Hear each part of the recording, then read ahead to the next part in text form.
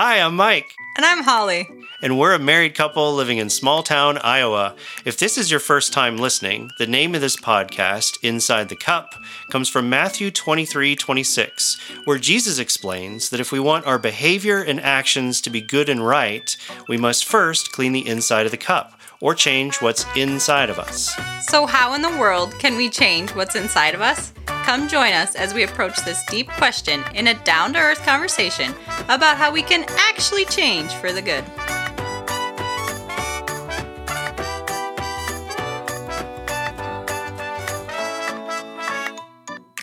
Welcome back to Inside the Cup podcast. This is episode 5 of season 1, and we're talking about how to love your neighbor as yourself. Last episode, we discussed some specific practices and things that we'd be doing as disciples of Jesus. And one of those things is learning how to do the things that Jesus taught. Well, today, we're going to talk some more about exactly where do we start when we're trying to learn how to do what Jesus taught. Where do we start? Do we start with, I'm going to forgive somebody? Am I going to work on my anger? Where do we even start? I think because Jesus taught on so many different things. Yeah, probably the greatest condensed collection of his teachings that we have is in the book of Matthew, chapters 5-7, in the Sermon on the Mount. So, one approach might be, okay, well, let's flip open to Matthew chapters 5-7 and go through the various teachings of Jesus and pick one of those and learn how to do one of these particular practices. That's one category of the teachings of Jesus, teachings for everyday Christian living. But there was one greatest commandment.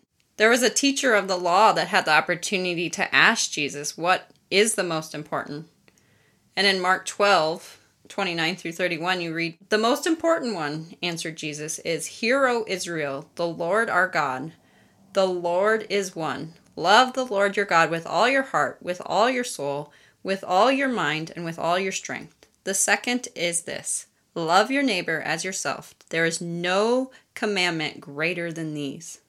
So in this podcast, we're actually going to start with the greatest commandment. So why are we choosing to start there, Mike? Yeah, you might think, why start with the greatest commandment? Is that going to be too hard? Are we just setting ourselves up for failure right at the start? We become a disciple and we decide to do the things that Jesus taught. Let's jump right into the deep end and take on the greatest command that he said there's no other commands more important than this. I think that sounds kind of hard. Yeah, that might be your first impression. This is too hard. Why start there? Or is this just setting me up for failure? There's no way I'm going to be able to do that. You might initially think maybe we should start off small, take a more manageable teaching of Jesus and start there and work our way up to the greatest commandment. But we're actually going to suggest the complete opposite here. And why is that? Practically, why would you start with the biggest feat? Love and obedience are closely associated in the scripture. And I think there's a reason for that, because love is actually the pathway to obedience. If our task is to learn how to obey the teachings of Jesus, the way that we go about obedience is by changing and becoming a loving person.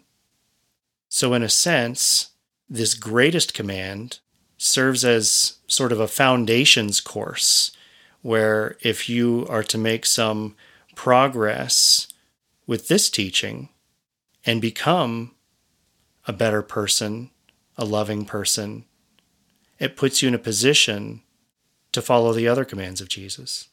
As you become a more loving or good person, will naturally lead to being able to obey Jesus' command easier. So if we were to take the approach, let's hone in on a specific teaching that Jesus gave us.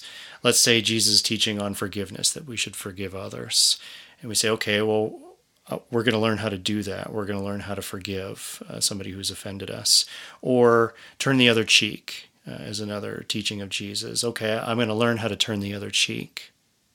Well, it turns out that that's kind of harder than you think. Unless you've already become a different person in the inside. So that's exactly it. That's what we're after, is we need to become a different kind of person.